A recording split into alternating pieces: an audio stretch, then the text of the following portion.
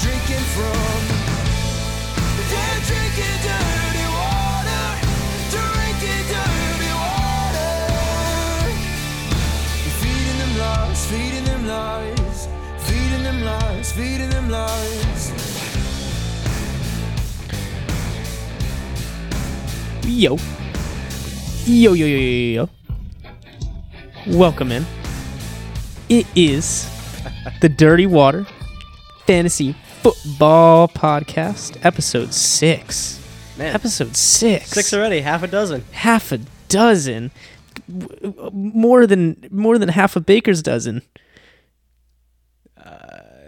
Nope. Nope, not quite. Almost a baker's dozen. If we round, nope, not that either. Nope.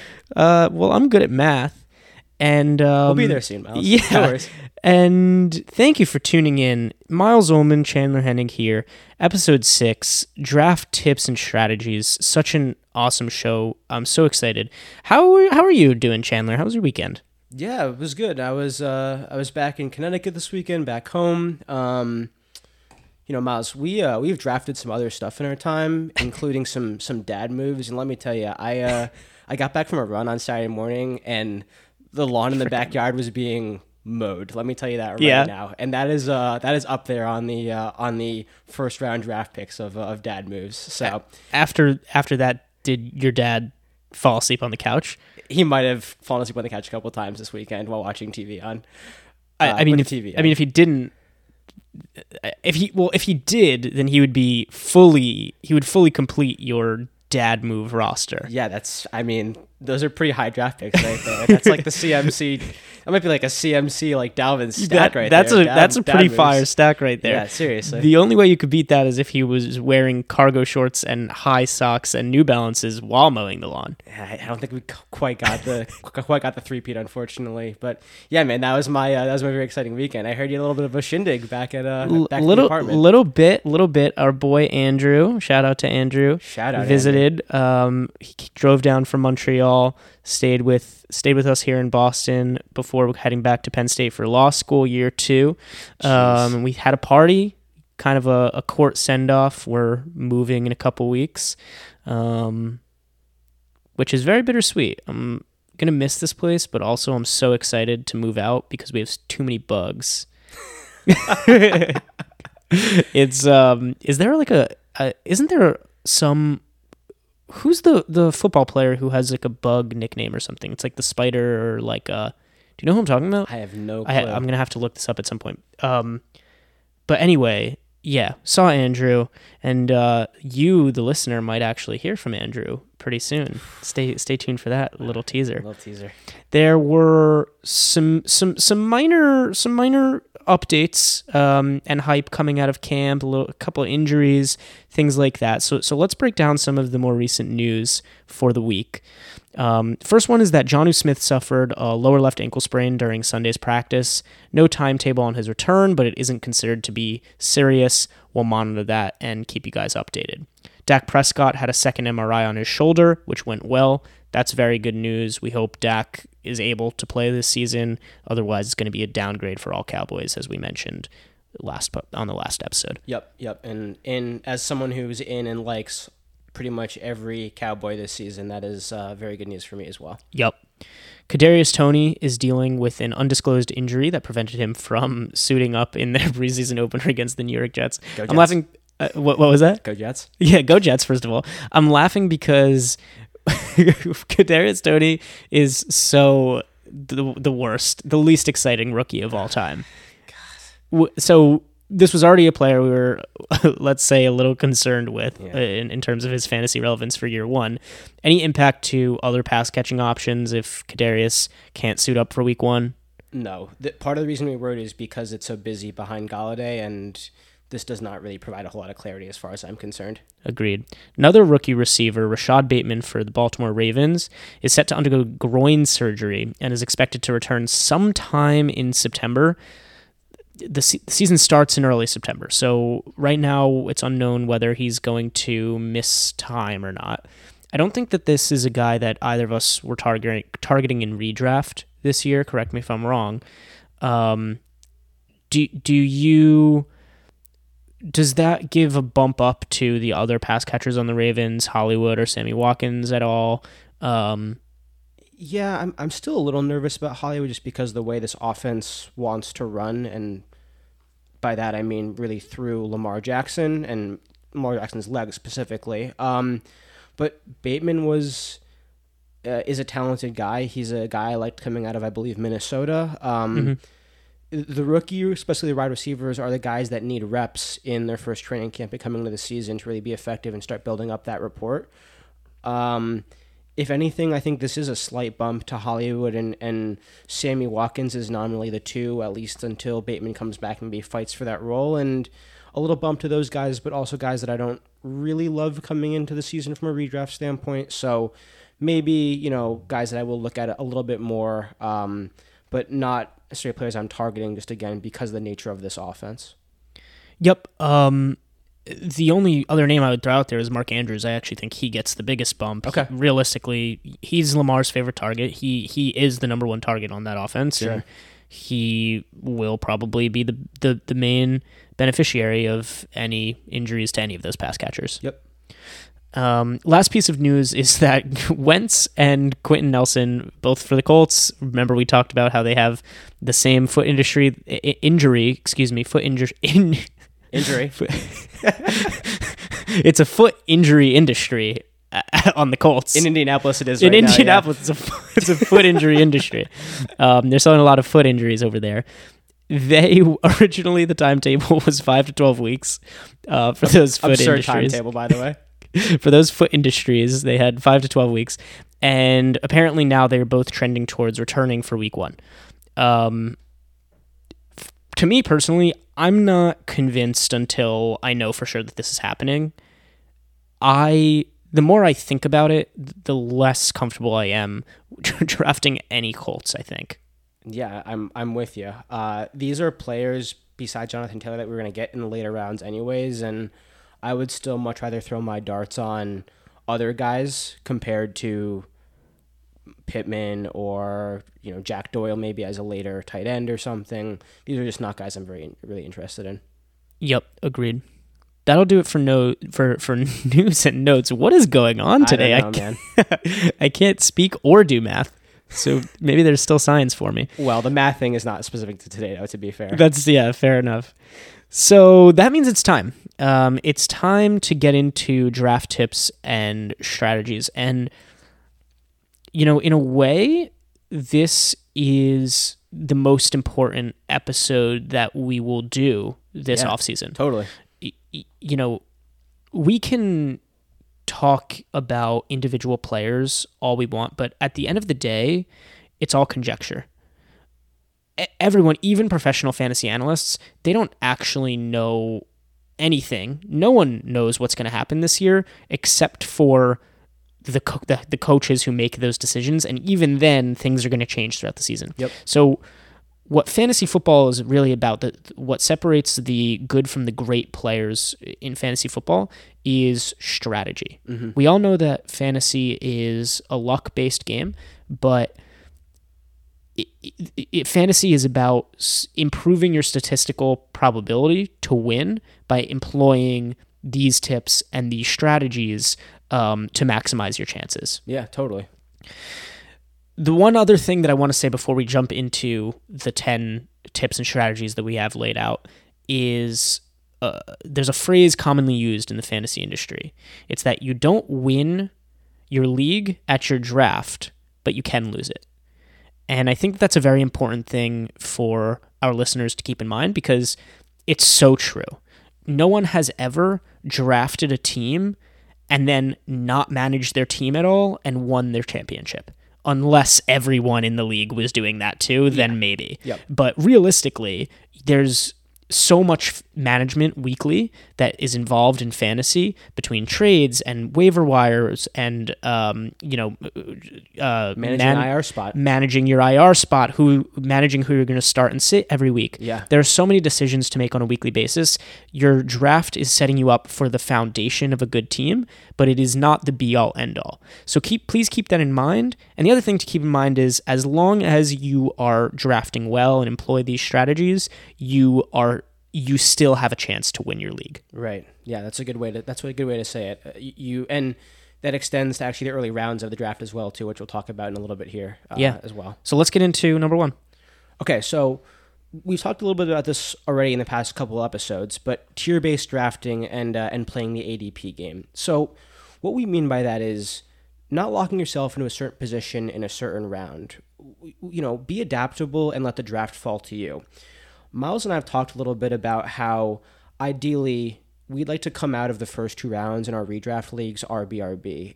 Part of that is because there was such a steep drop-off after those first couple tiers of running backs, but we are not dead set on taking a running back if it does not make sense. And there is really a good real-life example of that, especially this season, as Miles and I have mock drafted. If you are in the early part of the first round, meaning you are in the later part of the second round, it is possible that there will be a huge run on running backs up until in the lead up to your second pick. And as a result, you might be sitting there looking at guys like Dobbins, Swift, maybe CEH, maybe Chris Carson, who, although are fine running backs, you might really want a guy like Calvin Ridley because he is the bottom of that top tier of wide receivers for you. And in that case, you have to look and say, okay, I'm really in on a guy like Ridley because I think he can make that jump to perhaps Diggs, perhaps DeAndre Hopkins status. And although I like all these running backs, I am okay if any of Dobbins, Swift, Clyde, Carson, maybe even David Montgomery fall to me. And as a result, I'm going to take my guy here at the end of that tier 1 round of wide receiver and be okay with guys like Dobbins, like Swift, like Clyde and Carson. And, the other thing to consider here too, and this is a little bit easier if you are in a long-established league, is understanding who you're drafting against. Miles and I have done a ton of mock drafts in the off season. We have a very good sense of who we like and who we don't like from a player standpoint. So if I really want a guy like maybe George Kittle in the end of the second round or maybe even in the third round, and I know that Miles really isn't very set on taking a high-end tight end this year, I might risk it and say, okay, let me get my wide receiver, let me get my running back that I really like here, and hope that tight end comes back to me. And that extends really through the entire draft as well, too, because if later in the draft I'm looking at tight end and maybe it isn't a late round tight end that I like we've mentioned Adam Troutman in the past episodes. If I am at the end of that round and I'm looking at the turn and I've got 2 picks in front of me and both those guys have tight ends, generally speaking, it will make sense to wait for that tight end, get the guy, the running back, the wide receiver, the quarterback even maybe, who is next up on your board, and believe that because the people in front of you already have tight ends on their roster, that tight end that you're looking at will fall back to you in your next pick.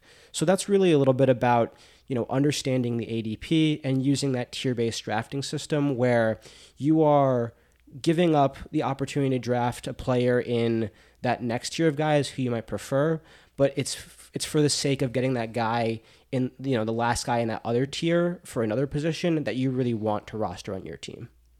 Yep, agreed. The only other thing that I'll add there is if you are on the swing, meaning the first overall pick or the 12th overall pick of the draft. In a 12 team. In a 12 team, correct. So this applies to the 10th overall pick in a 10-team league, sure, or however many it is. And maybe even the sort of the slot in, so the 2nd overall pick or the 11th overall pick. Don't play the ADP game as much because there are too many picks to wait between your picks. Just get your guys. The ADP game just becomes a lot harder. So I would say you have to be willing to reach a little bit more if you're at the ends of the draft. Yeah, and let's be very clear in terms of what the ADP game is. That's really looking and saying there's a guy I want in the 3rd or 4th round. I'm looking at his ADP. I think I am around what his ADP is from a pick standpoint, but I'm not really sure if there's going to be people that take him ahead of me. In that case, and especially in the later round, it might make more sense and reach for that guy and say, okay, I want this guy on my roster. I feel comfortable with him. And you're willing to give up a little bit of that draft capital to go get him. Tip number 2 is draft players at their floors, not at their ceilings. I think that QBs are a really great way to illustrate this tip. So Josh Allen, let's take Josh Allen, for example. He just had a career year last year, finished as the QB1. He had 37 touchdowns with a 6.5% touchdown percentage. The league average for touchdown percentage is around 4.5%. So even if he stays above the league average because he's a really good quarterback, he's bound to regress downwards to the mean a little bit. Meaning his production is probably going to be a little bit lower than it was last season. The same thing happened with Lamar last season after his MVP season, and Mahomes the season before that after his MVP season. He is being drafted right now as the QB2 in the 3rd round. In order for that pick to return value for you, he needs to be as good or better than he was last year, which statistically is unlikely, like I just mentioned. This is an example where he is being drafted at his ceiling, and that's why I'm avoiding him despite how much I love Josh Allen, the NFL player. Ryan Tannehill, on the other hand, is being drafted as the QB 14 off the board. Well, Tannehill was the QB 5 in the second half of 2019 when he took over from Mariota, and then QB 8 last year. And the Titans just added a future Hall of Famer in Julio Jones for Tannehill to throw to. So he's being drafted at his absolute floor at QB 14, which is why he's a guy I'm targeting for his value in drafts. So that's kind of an example to illustrate what I mean when I say floor versus ceiling. You don't want to draft the guys who are being drafted at their ceiling because that means that they have to hit their absolute peak in order to return value for you. You want to look at guys being drafted at their floor or close to their floor because it's much easier for them to return that value. Yep, yeah, that makes perfect sense. And his value is coming up a little bit, but at the start of the summer, CeeDee Lamb was another version of this too, where he was the wide receiver 19. He was wide receiver 22 with bad quarterback play last year, and you were getting him for his floor with the hope that he could potentially be a top 12 wide receiver this season. Again, that's changed a little bit, but just another example of how that might look as well. So let's move on to general roster construction. And specifically within this broader theme, we're talking about choosing safety in early rounds and upside in later rounds. And at the same time, also balancing consistent players with players who are a little bit more boom bust. Perhaps one of the best examples of this in the first round is Nick Chubb versus Saquon Barkley. Now, from an upside standpoint, Saquon is a guy that we've mentioned as one of the few running backs in the league who can be that RB1 overall. He has that talent. He should have that opportunity, but that health is a really big question mark. Nick Chubb really does not have a very good shot to be the RB1 overall because, one, he doesn't catch passes, and two, because Kareem Hunt is there on the roster as well, and that limits the amount of touches and the scoring potential and all the other things that really allow a running back to be that first running back overall.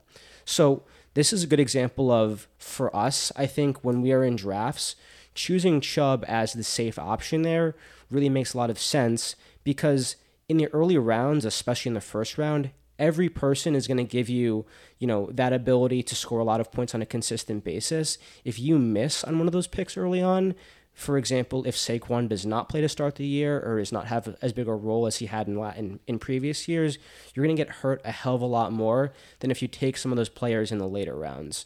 And we've talked a little bit about some of these guys already, but players like Curtis Samuel, like Mike Williams, like Jamal Williams on the Detroit Lions, nominally right now at least backing up DeAndre Swift, those are guys that they might give you some boom and some upside in the later rounds. So one example that I do want to bring up in terms of consistency as well too, and he's a player that I love, I've mentioned him a ton over the past couple episodes, is Allen Robinson. He is just a stalwart of consistency. You're probably not going to get the guy who's finishing wide receiver 1 overall on a week-to-week basis, but you're going to plug him into your wide receiver 1, maybe even wide receiver 2 spot on a week-to-week basis. You're going to be thrilled and satisfied and say that spot is a check on my roster. But again, because he has some capped upside, you might want to play him with a guy who offers a little bit more that boom bust, that variability on a week-to-week basis. Will Fuller is one example of a guy who we talked a little bit about before that is an example of this.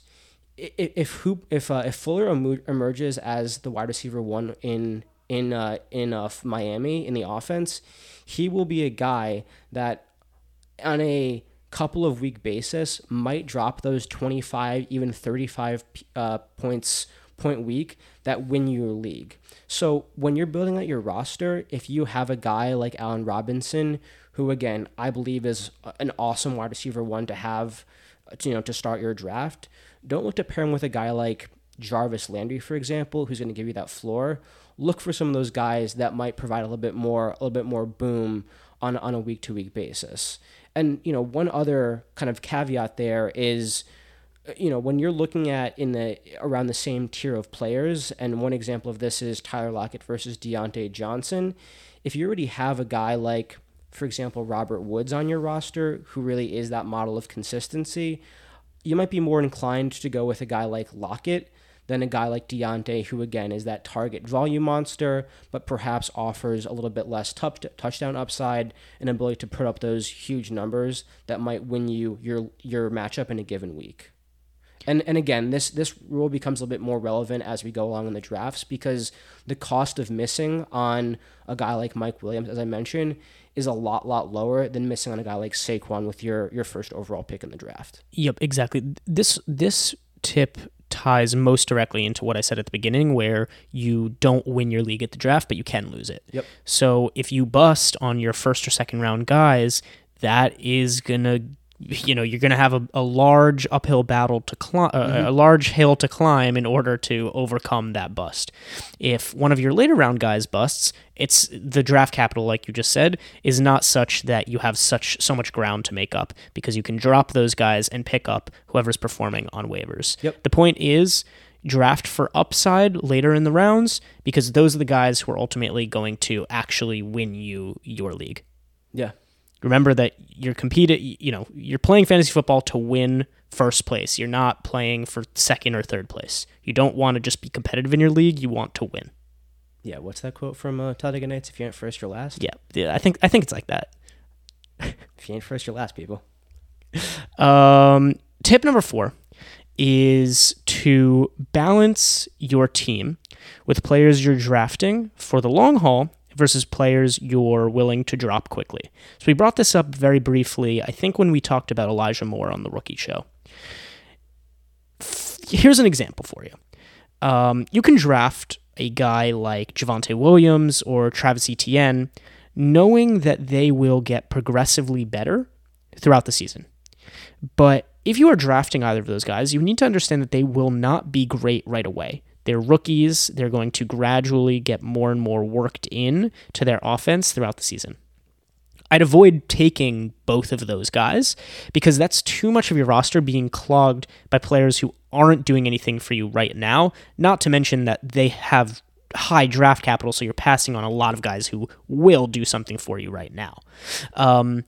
If you do take a guy like Javonte or like Etienne, balance him with a guy like J.D. McKissic. Okay, if McKissic is used the same as he was last year, awesome. You just drafted a starting running back for your roster in the 12th round.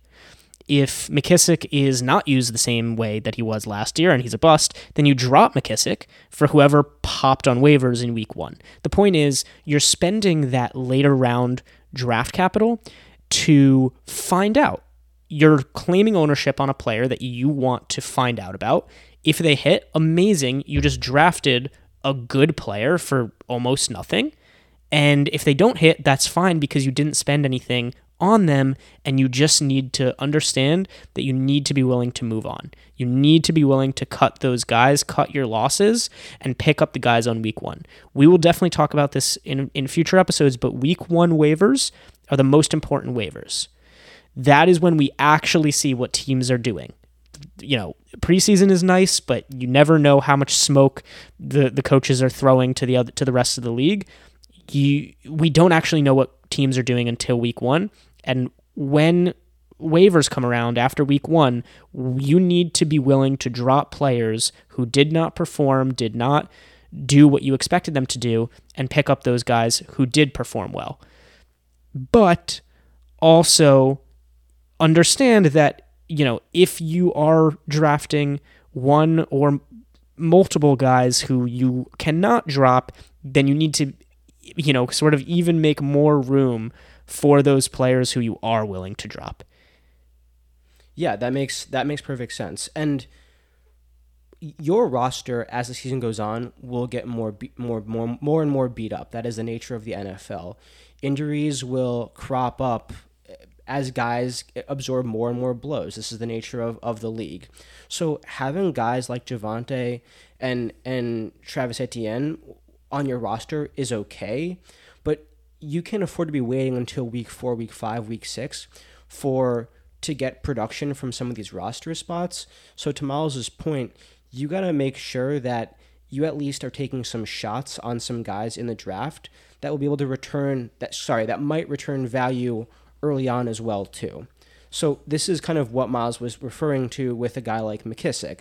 If McKissic is valuable to start, then you're totally fine and you can continue to roster him. And if not, you have to find that guy who maybe has a little bit increased or bigger role than you thought going into the season and get him on your roster using fab, using waivers, whatever it is. Even trading maybe as well too is something we'll talk about. All right, so let's talk about another form of roster construction, handcuffing. Handcuffing generally relates to running backs, and it is, in a phrase, kind of buying insurance for your elite running backs. Handcuffs that are popular and worth mentioning, off the top of the head here, are Alexander Mattison, who is the backup to Dalvin Cook in Minnesota. Tony Pollard's been an elite backup for, it feels like, a half dozen years. He is, elite handcuff. He's been the backup to Ezekiel Elliott in Dallas. Chuba Hubbard is a newer backup. He is a rookie who is now nominally the guy backing up Christian McCaffrey in Carolina. And the idea behind a handcuff is similar to what we saw last season with Christian McCaffrey going down. If you happen to have Mike Davis on your roster and you also were rostering Christian McCaffrey, although you certainly felt the blow of McCaffrey going down in whatever it was, week 2 or week 3, having the guy who was getting most, if or not all, of the value of that elite running back basically helps lessen the blow of that guy going down. And hopefully it's not a season-long thing. And when your elite guy comes back, he'll be able to slot right in, and you can move that handcuff back to your bench. Now, in terms of choosing handcuffs, the important thing to note here is we are looking for guys that if the starter goes down, they're getting almost or all of the work. So, although Saquon is still an elite running back, the running back room behind him is messy. We don't really know who is going to get the bulk of the volume if Saquon goes down in week 2 or week 3. It's absolutely going to be worth betting on certain guys via the waiver wire, via free agent pickups, but you're not going to want to roster those guys in the drafts and give up that draft capital at this point. So again, guys like Madison, like Pollard, where if the starter goes down, we're pretty confident that they will be the ones getting the bulk of the volume. Those are the kind of guys that you want to roster from a handcuff perspective. Now, one thing I also will note here is guys like Madison, guys like Pollard, these are generally speaking later round guys. There are also players this year, and it seems like maybe even more than in previous years, that are handcuffs and also maybe present some standalone value. The biggest example of this might be Kareem Hunt. Kareem Hunt's ADP right now in Miles, correct me if I'm wrong here, is around the 5th or 6th round. So he is really expensive. And he's really expensive, one, because if Chubb goes down, I think we can confidently say that Kareem Hunt immediately slots into an RB1 workload and has the RB1 talent to manage that as well, too, and carry that forward. But Kareem also, based on, and we can debate this a little bit, but in the past, I should say, has shown the ability to have some value and deliver some value even with Chubb on the roster and healthy. So guys like Kareem Hunt, like Jamal Williams in Detroit, nominally behind DeAndre Swift, A.J. Dillon in Green Bay, nominally behind Aaron Jones, Latavius Murray backing up Alvin Kamara in New Orleans, and Gus Edwards, even in Baltimore, backing up J.K. Dobbins.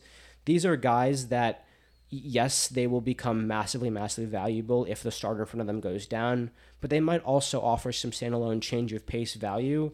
And for that reason, these are guys that, at least from in my opinion, I'm considering rostering moving forward. Yeah, so this is the only tip on this list on which you and I pretty much disagree. Okay. And I think that it's good to have this conversation because I think it's important for the listener to hear sort of both sides of the argument because, this is a pretty significant debate in the fantasy community, I would say, because I've definitely seen things on both sides. So generally speaking, I am against drafting your handcuff. Speaking very generally. To me, it is betting against yourself. Okay, if I have Dalvin Cook, and I drafted Dalvin Cook number 2 overall, I am expecting him to be the second best player in fantasy football. If I then also draft Alexander Mattison in, I don't know, where is he going right now? He's like an 8th, 9th, maybe 9th, 10th round. Yeah, maybe 9th or 10th round or something like that. Then I am suggesting that that I don't believe that Dalvin Cook will have value for my team.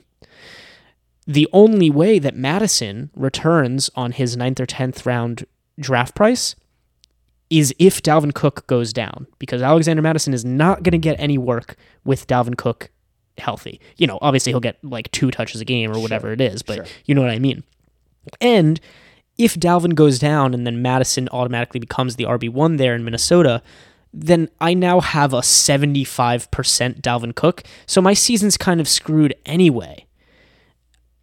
I personally, I don't like doing it because if in this scenario Dalvin Cook stays healthy, then I just wasted whoever that 9th or 10th rounder could have been on Alexander Mattison, a player I'm never going to use, and a player who's now clogging my bench.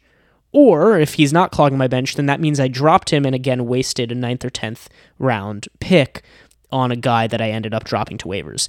Handcuffs fall to waivers all the time throughout the season. I'd rather wait to pick one up later in the season, or, on the off chance that Dalvin Cook does go down or CMC does go down, then at that point, you might as well make that trade for that handcuff if you feel like it's worthwhile for you. It's just, to me, I think you're kind of setting yourself up for failure in a lot of ways.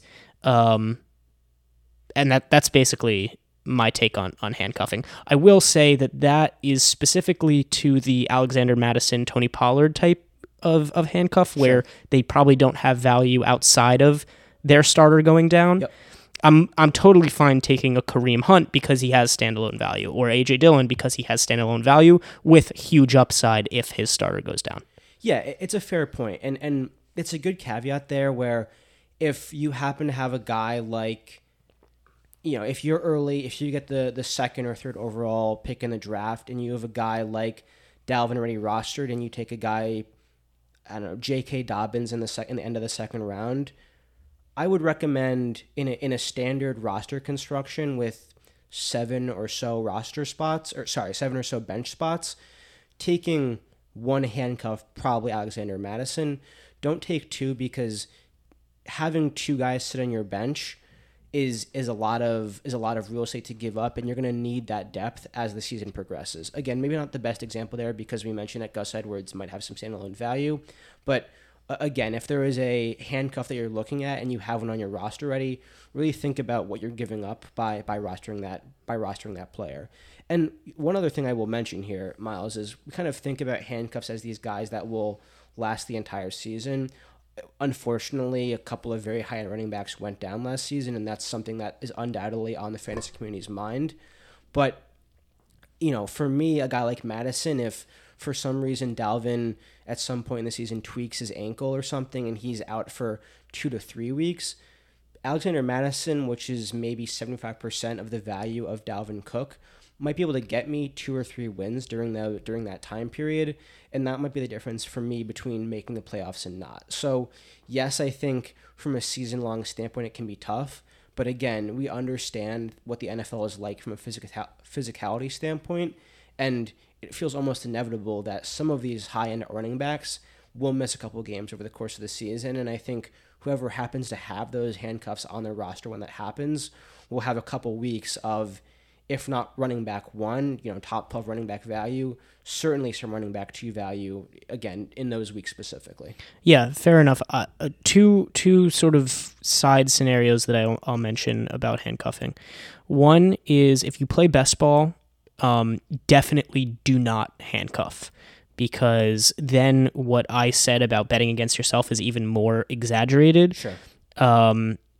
For best ball, I think a good strategy is take other people's handcuffs. So if I'm the Dalvin Cook owner, maybe I go for Tony Pollard. Sure. Because then I have the upside of Zeke goes down, and now I have Dalvin Cook and Zeke light in Tony Pollard. Yeah. The other thing that I'll say is, when I make this argument against handcuffing, I obviously understand the value of it, and to be fair, I've done it. But I think what I'm saying is I don't target the handcuffs. I don't reach for the handcuffs. Sure. If they fall to me and I like the value and I think that it bodes well for my team, then I'm okay taking it. I think a really good scenario where that would happen is if I went running back heavy at the beginning of my draft. So whatever, I'm not even going to say examples, but if I have 3 really strong running backs, that means for most of the middle rounds, I'm focusing on receivers, tight end, QB. Then maybe I just get 2 handcuffs, and then my running backs are set. For the entire season, I have 3 strong running backs, whether or not they're injured. Yeah, that makes perfect sense. And you're rostering 5 running backs who nominally should be able to create a stable of 3 guys who you can slot into your lineup on a consistent basis. Yep. All right, let's not belabor this too much. Want to quickly mention stacking here as well too. This is something we've alluded to, I believe, in the mock draft actually. So stacking is when you have a quarterback and wide receiver from the same team. Basically, you are betting on an offense to be overachieving and doing well, and hoping to get as many shares of that offense as humanly possible. I should mention that it is most commonly quarterback and wide receiver. You can have running back and wide receiver stacks. You can even have wide receiver stacks. It's a little bit riskier. Let's talk about those individually. Okay, sure. Yeah. So quarterback, wide receiver, we know examples of this off the top of our heads. We just mentioned Josh Allen, a guy that we don't love at his current price, but I think we'd be ridiculous to say that the Stephon Diggs, Josh Allen stack is not insanely attractive this season. Those are 2 players that, again, ignoring their ADP for just a second here, we love and think that those are going to be good players. So when you have Josh Allen throwing a touchdown to Stephon Diggs, the bump in your score when that happens is going to be huge, and you're going to love that when it exists. Generally speaking, I think because Miles and I tend to be late round quarterback guys anyways, it's possible that for us, some of these stacks might happen at the very end of the drafts as well too.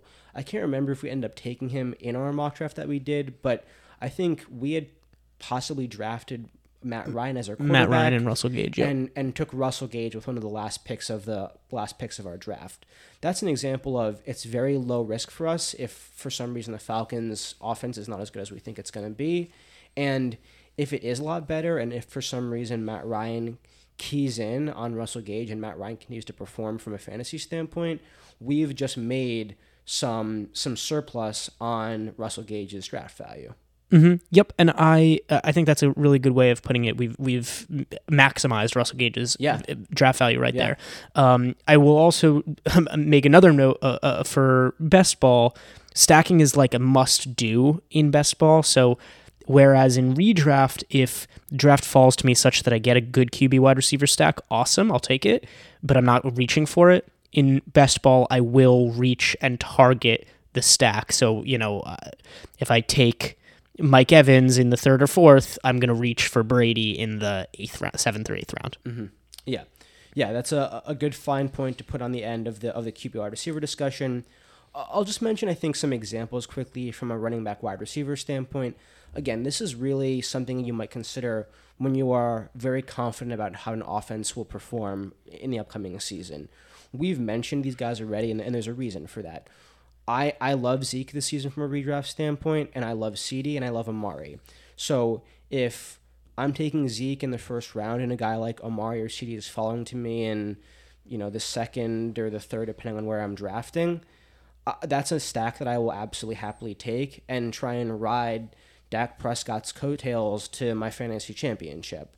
Another example of that, or another couple examples of that, might be Austin Eckler and Keenan Allen. Again, the Chargers offense is one we've talked about pretty extensively, relatively speaking, over the past couple weeks here. And then Derrick Henry, A.J. Brown, we love that offense as well, too. We love the efficiency of Tannehill. We've mentioned Tannehill already as a player that we want because he's being taken at his floor. So a couple of examples of stacks that we're interested in. And then there are also ones that I think scare us a little bit. And these are generally offenses where we might like players individually, but we're putting a lot of eggs in one basket. And, examples of those might be Joe Mixon and Jamar Chase or T. Higgins. Again, we're relying on the offense to be good, and I think that's a little scary because the Bengals have not really shown that to us up to this point. And then, again, players that we like individually in David Montgomery and Allen Robinson, but the Bears' offense is perhaps a little suspect. They might start off with Andy Dalton, who is a bottom-tier quarterback. Maybe transition to Justin Fields. We like Justin Fields long-term and in Dynasty, certainly, but there might be some adjustment period there as well, too. Yeah, and just to sort of clarify and drive this point home, what we're saying for the first group, the Zeke and Amari Cooper stack, or the Eckler and Keenan Allen stack, is that we are going to draft Austin Eckler at the end of the first round because we like that value. And then in the third round, if Keenan Allen falls to us, we're going to take that as well because we also like Keenan Allen and he's the best wide receiver available or whatever. Yep. In the other case, I might draft Joe Mixon in the early second round because I like his value there. In that case, I am actively avoiding drafting Jamar Chase or T. Higgins. If I draft, David Montgomery in the third round, I am actively avoiding Allen Robinson in the early fourth. That's the distinction between the two groups, is that for the first, I'm not targeting the Austin Eckler, Keenan Allen stack by any means, but if that's how it falls to me, great. For the latter group, I am avoiding that stack actively. Yep. Yeah, good point. Thank you for clarifying that. And then finally, let's briefly touch on the wide receiver stack. This is less common because often it is harder to do just from an ADP standpoint. And I think for us, the way that we'll summarize this is if there are players that are far apart from a wide receiver standpoint in ADP, we are willing to create that stack or try to make that stack a thing, and we're less comfortable doing it if those players are close together in ADP. And we have a couple examples of this already. We've talked about Mike Williams in past episodes. He was a guy that I mentioned in our Breakouts Values Sleepers and Bust episode, and Miles just mentioned Keenan Allen. So those are guys with far enough apart ADPs where I'm willing to have with those guys on my roster. Guys like Evans and Godwin on Tampa Bay, I'm just not going to know who is going to be getting the ball on a week-to-week basis, and that scares me to some extent, and I don't really want that frustration on my team. Yeah, and they'll also be cannibalizing each other. Yes. Yep. So that's really it from a stacking standpoint. Miles, anything else there you want to add, or on that's to the it next? from me. On to the next. So we'll move on to draft strategies now. So what I mean by that is sort of a general philosophy to approach your draft with. And the first one is going to be the late round QB and late round tight end strategy. The late round QB strategy, philosophy, whatever you want to call it, was popularized by J.J. Zacharyson, I believe. And he has a really good article. It's titled something along the lines of why you should draft a QB in the late rounds every single year, or something along those lines, from like 2013 or something. So it's been going on for a while, and Chandler and I are big subscribers to this philosophy. Here's the reason why. 38 different quarterbacks finished as a QB1 on a given week in 2020. That means the replaceability of quarterbacks is so high. Remember that fantasy is a weekly game at its core, right? You can stream quarterbacks very successfully throughout the season for an average of about 17 to 20 points per game, which over the course of the season will equate to top 12 QB production if you had drafted someone in the early rounds and then never took them out of your lineup. You're basically getting that production just with a little bit more active roster management throughout the season. You cannot do that type of thing for running back or receiver. On the late round tight end note, the caveat here to the late round tight end strategy is, we've mentioned it before, we're very okay taking the top tier of tight end. In some cases, we even want to do that, right? And when we say the top tier of tight end, we mean Kelsey, Waller, Kittle, and for me personally, that includes Hawkinson, because I'm projecting the breakout. Do you include Hawkinson in that top tier or no? I am okay taking Hawkinson. I think he's not in the top tier for me, but it breaks off sharply after Hawkinson. Okay. So the point is, if you miss out on that top tier of tight ends, those 3 to 4 guys, take a late round tight end. Do not take a mid-tier tight end. And here's why. Similar to quarterback, there will be tight ends with good matchups on the waivers that you can stream week to week. More importantly than that, the elite tight ends are so unfathomably better than the rest of the field. So I'm going to illustrate that. Last year, if we look at PPR points per game among tight ends who played at least 8 games, the tight end 1 was Travis Kelce, of course, and the tight end 4 was Mark Andrews. Those two players were separated by 8.7 points per game. So Kelce was almost 9 points per game better than the tight end 4 in Mark Andrews. On a week-to-week basis. On a week-to-week basis, yes, 9 points per game. Yeah. The tight end 4, again, Mark Andrews, and the tight end 16, Dalton Schultz, were separated by 3 points per game. The takeaway here is that if you don't have an elite tight end, basically if you don't have a top 3 tight end, then having the tight end 4 doesn't really help you that much more than having the tight end 16 helps you. So you might as well wait for a later tight end who has the chance to outperform his ADP, and while the rest of your league takes those useless mid-tier tight ends, you take wide receivers and running backs who actually will help you win your league.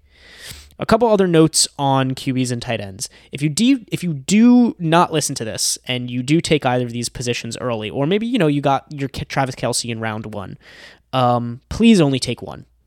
You will lack depth at wide receiver or running back if you take both a tight end and a QB early, because assuming everyone else in your league doesn't take both a tight end and QB early, which I think in very few situations that's the case, they are all going to have much better and deeper running backs and receivers than you will.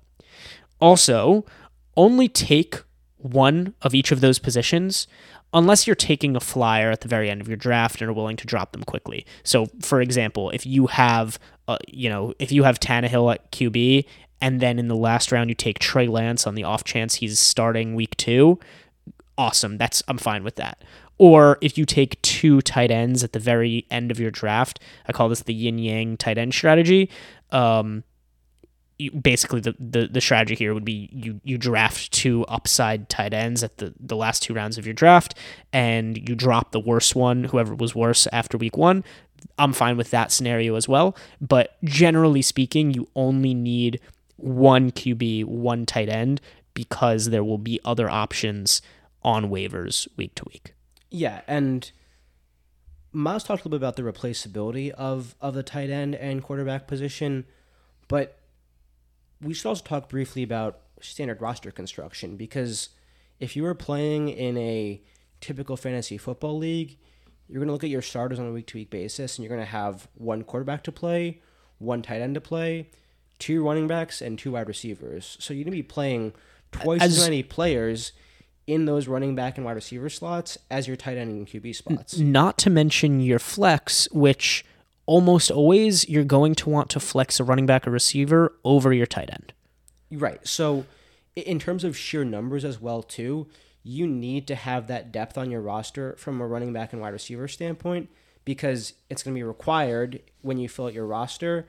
And as those guys go down to injuries and get banged up over the course of the season, you're going to need guys to slot into those spots as well. So there is that replaceability aspect. And there's also, again, in a standard roster, having to play more of those guys than the quarterback and tight end position. Again, this goes out the window if you have a weird roster construction, but we're not going to touch on that because it is generally too niche for us.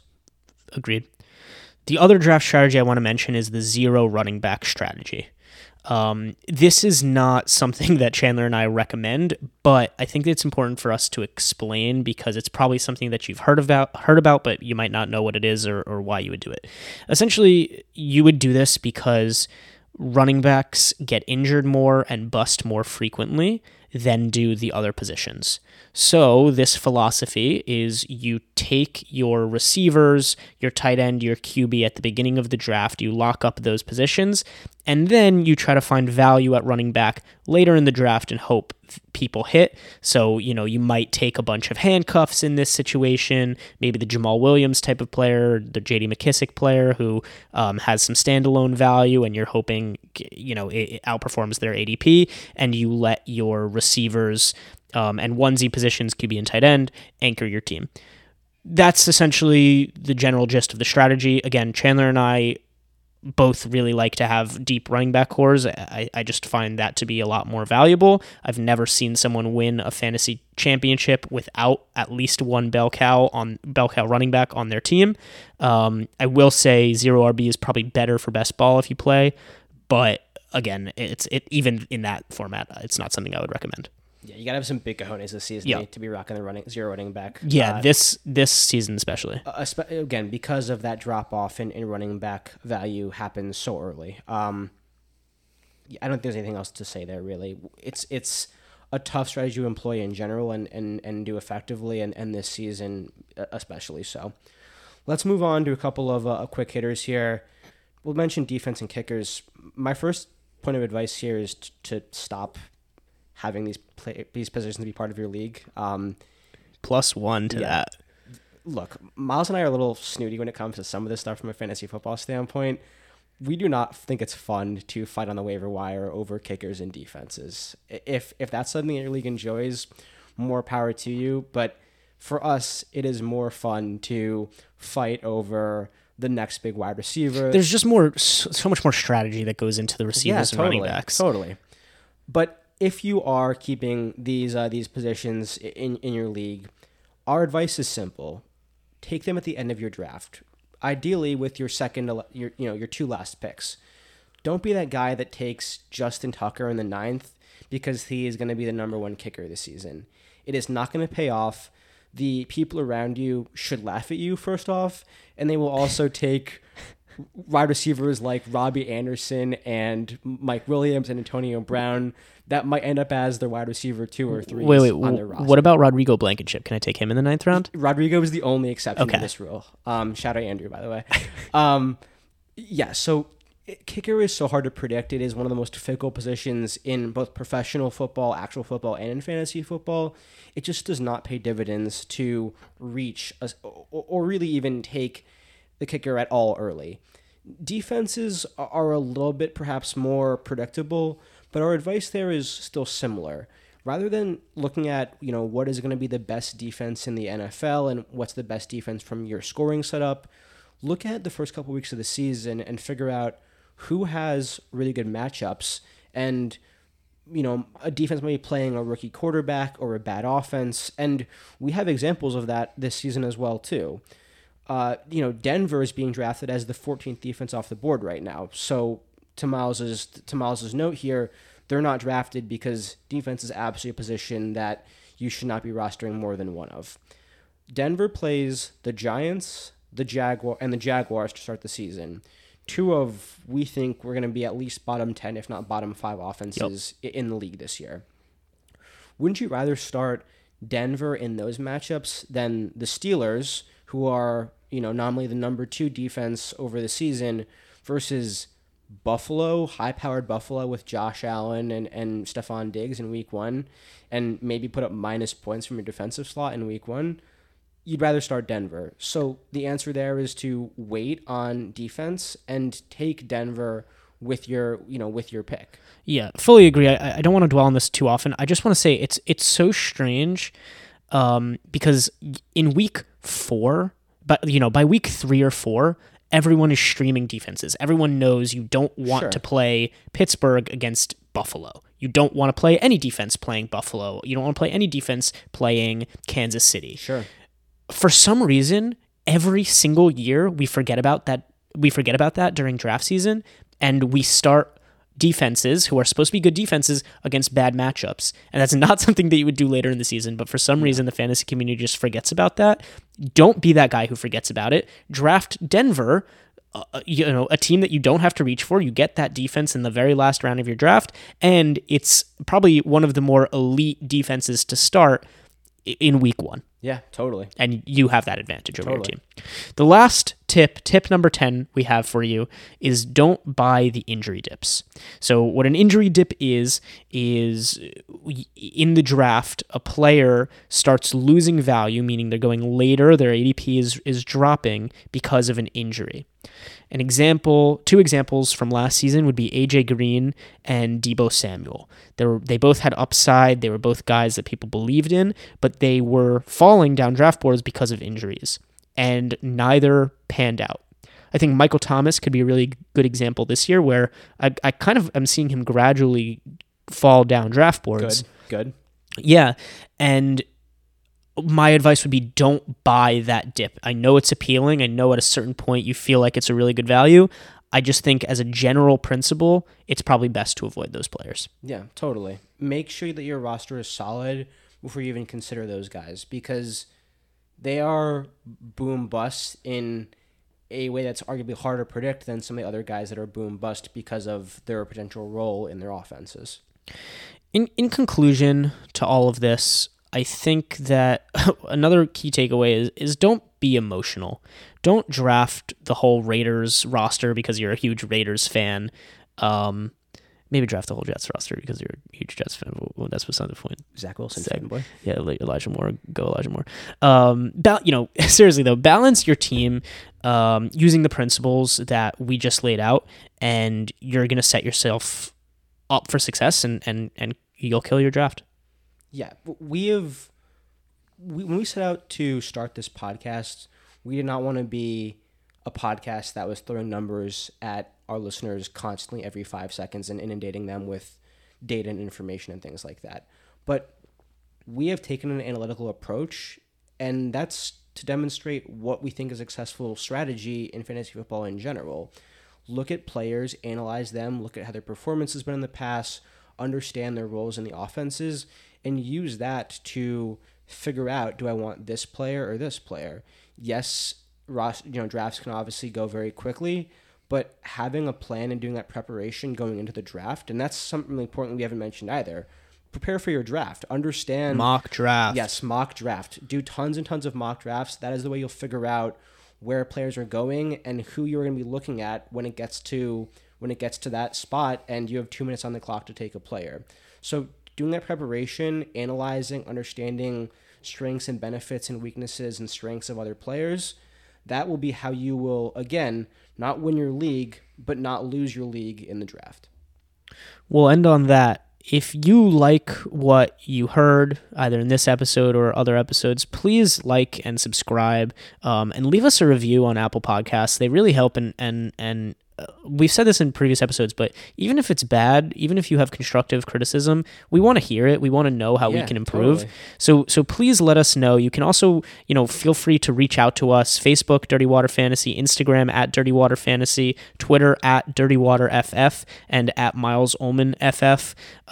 We really want to be able to interact with our community and start maybe answering fan questions and just understanding how we can do whatever possible to help you, the listener, win your league. Yeah, 100%. We love this. This is our passion. Yep. Next show, we have mock trial. What that is we are going to be arguing.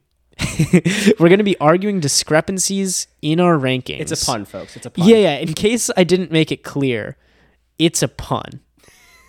And it also, in case I didn't make this clear, we love puns. We love puns. We're going to be arguing discrepancies in our rankings, and we have 2 special guests coming on the show, which we're super excited about. That's so all I'll excited. say for now. The band's back together. I know. I can't wait. That'll do it. Thank you so much for listening. Signing off, folks. We love you. Win your league, baby.